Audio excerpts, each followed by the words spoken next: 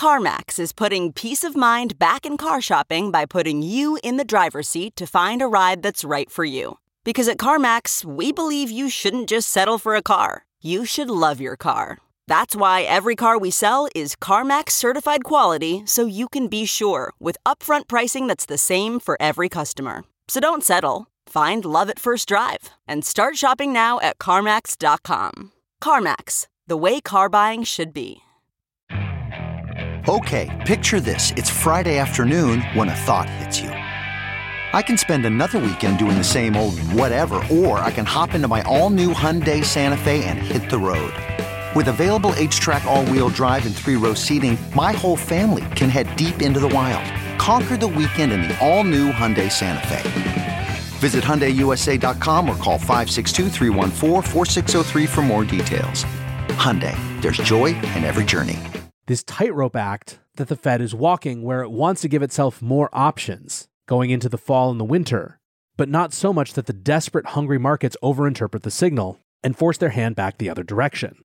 And while it's tempting at this point to groan and massage one's temples at the stupidity of a system that reads tea leaves in Wall Street Journal articles like they're prognostications from the oracles of old, it is the system we have right now. Welcome back to The Breakdown with me, NLW. It's a daily podcast on macro, Bitcoin, and the big picture power shifts remaking our world. The Breakdown is sponsored by Nexo.io, Circle, and FTX, and produced and distributed by CoinDesk. What's going on, guys? It is Monday, October 24th, and today we are doing a Monday Macro Day. Before we get into that, however, if you are enjoying The Breakdown, please go subscribe to it, give it a rating, give it a review, or if you want to dive deeper into the conversation, come join us on the Breakers Discord. You can find a link in the show notes or go to bit.ly/breakdownpod. Also a disclosure, as always, in addition to them being a sponsor of the show, I also work with FTX. All right, guys, happy Monday. And before we get into today's show, I want to give you just a little bit of a heads up about what to expect over the coming weeks. This week in particular is going to be a little bit hectic, although hopefully it won't seem like that to you. On Thursday, the fam is traveling internationally, where we'll be for 2 weeks.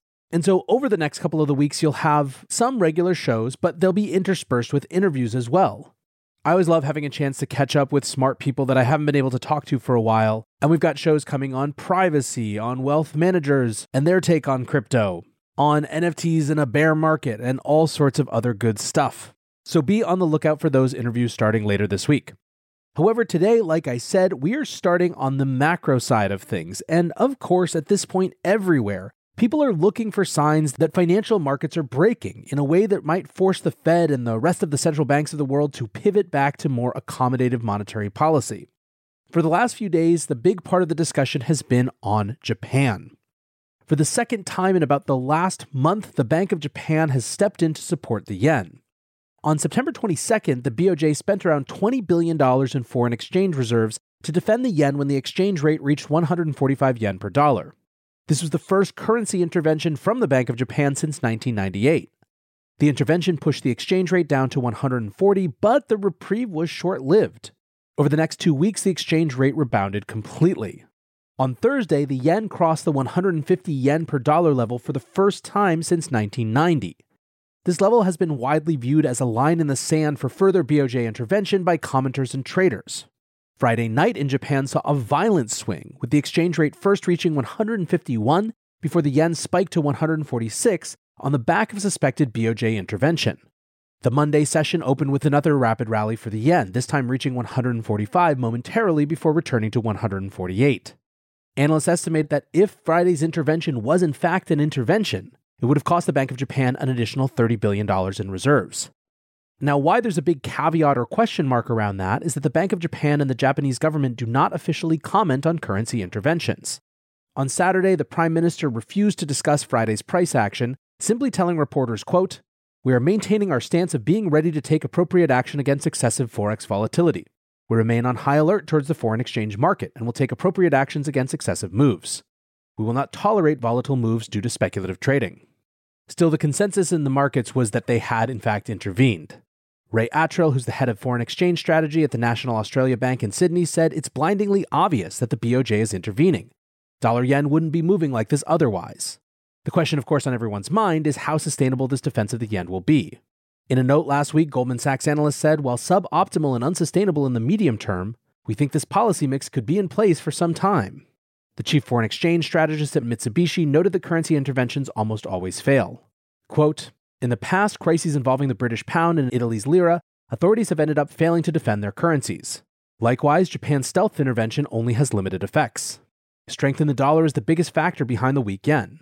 If the United States shows signs of its rate hikes peaking out and even cutting interest rates, the yen would stop weakening even without intervention. End quote. One of the differences which might make Japan's combination of ultra-easy monetary policy and periodic currency intervention more sustainable is their comparatively low levels of inflation. Japan currently has 3% inflation, which is higher than the BOJ's 2% target, but relatively contained compared to other developed market economies. Despite rising inflation, the BOJ has maintained their policy of pegging rates at 0.25% all the way out to the 10-year duration. The real constraint on this policy might end up being foreign exchange reserves themselves.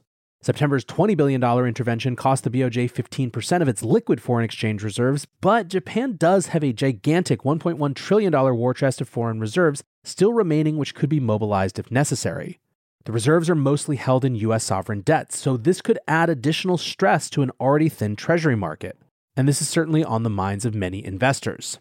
Speaking of which, turning to Twitter for a moment, there is a ton of skepticism about the long-term efficacy of these policies.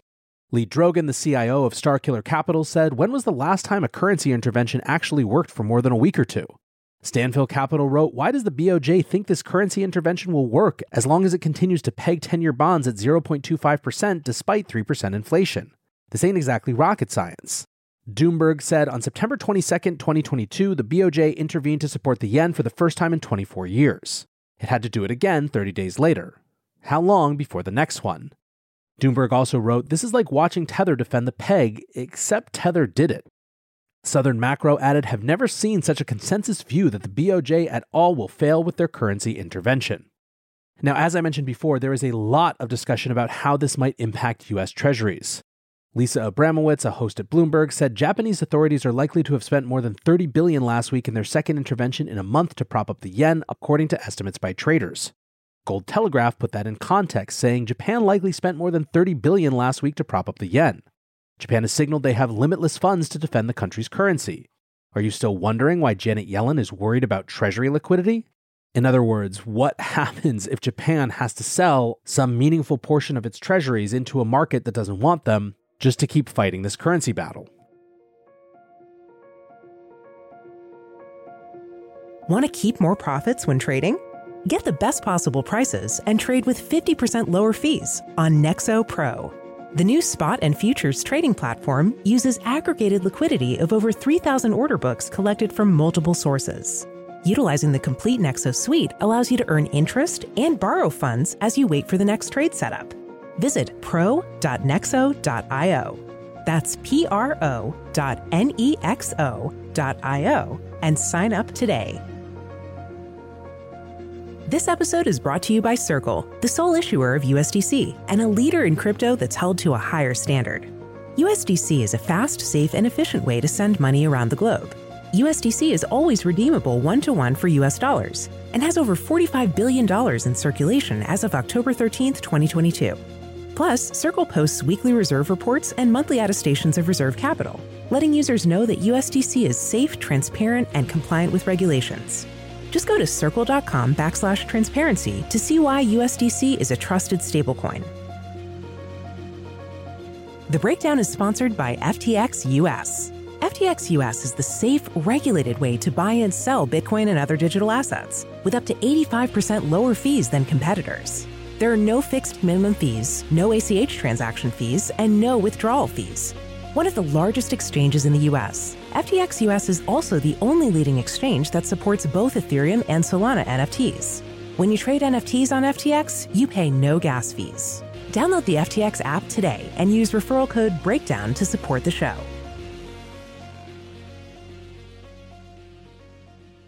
Another dimension of the discussion is that some on Twitter are seeing Japan's actions as aligned with a Friday Wall Street Journal piece from Fed whisperer Nick Timiraos.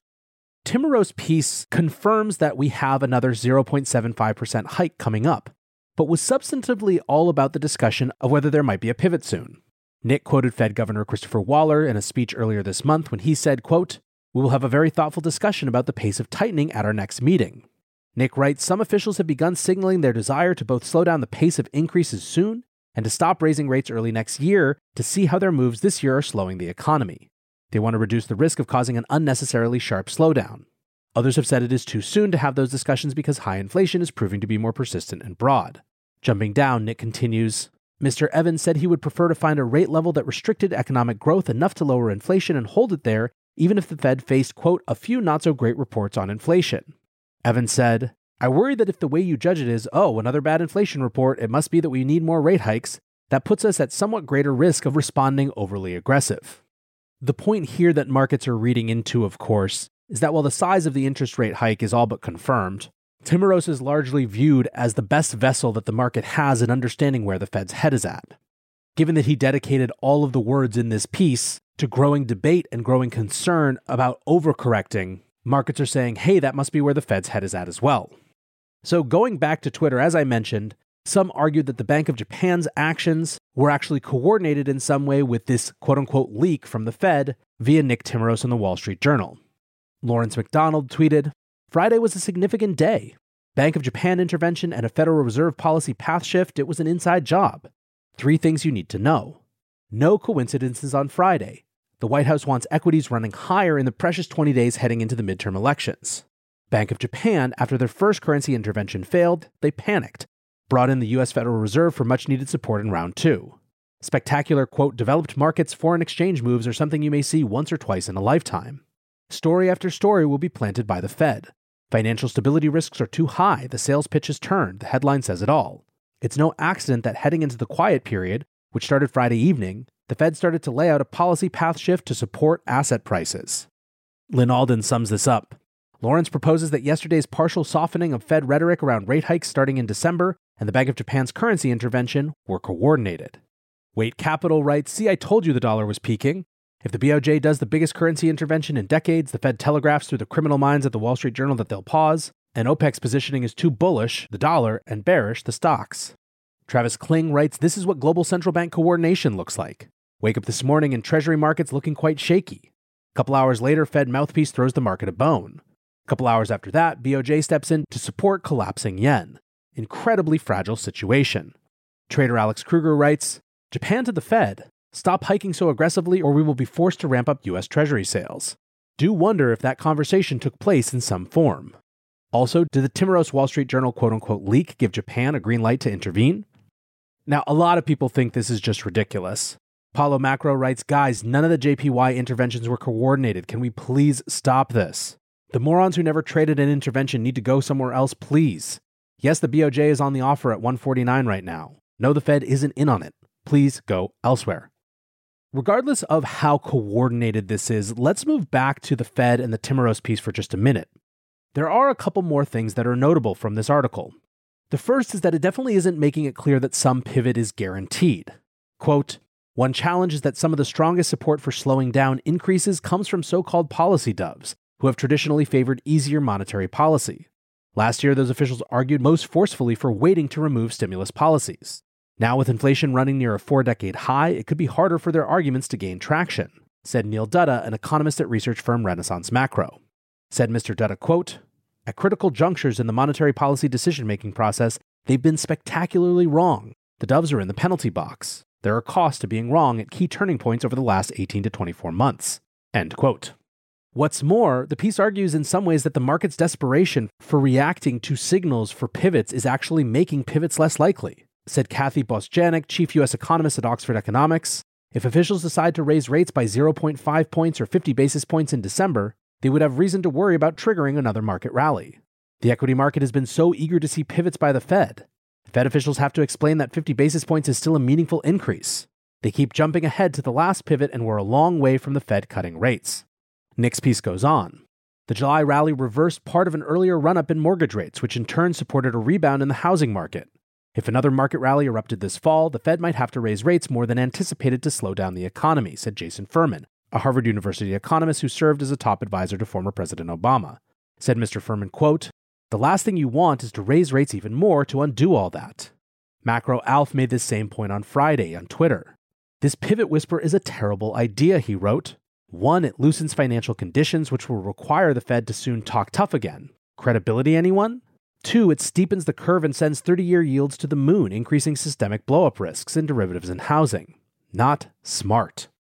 So we've got two things going on right now, just to sum this all up.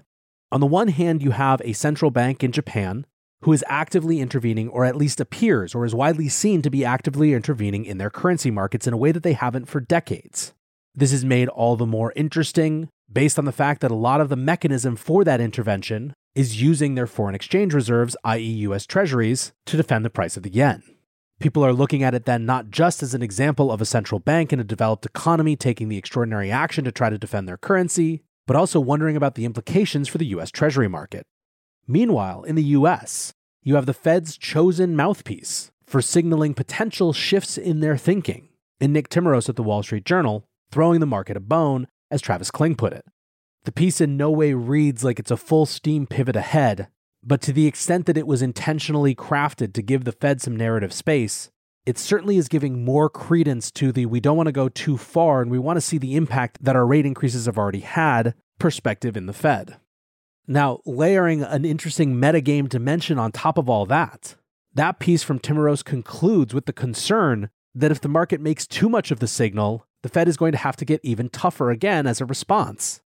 Ergo, there is this incredibly delicate dance, this tightrope act that the Fed is walking where it wants to give itself more options going into the fall and the winter, but not so much that the desperate, hungry markets overinterpret the signal and force their hand back the other direction. And while it's tempting at this point to groan and massage one's temples at the stupidity of a system that reads tea leaves in Wall Street Journal articles like they're prognostications from the oracles of old, it is the system we have right now. So here we are. Anyways, guys, we are off to another interesting week, if nothing else. For now, I want to say thanks again to my sponsors, Nexo.io, Circle, and FTX, and thanks to you guys for listening. Until tomorrow, be safe and take care of each other. Peace.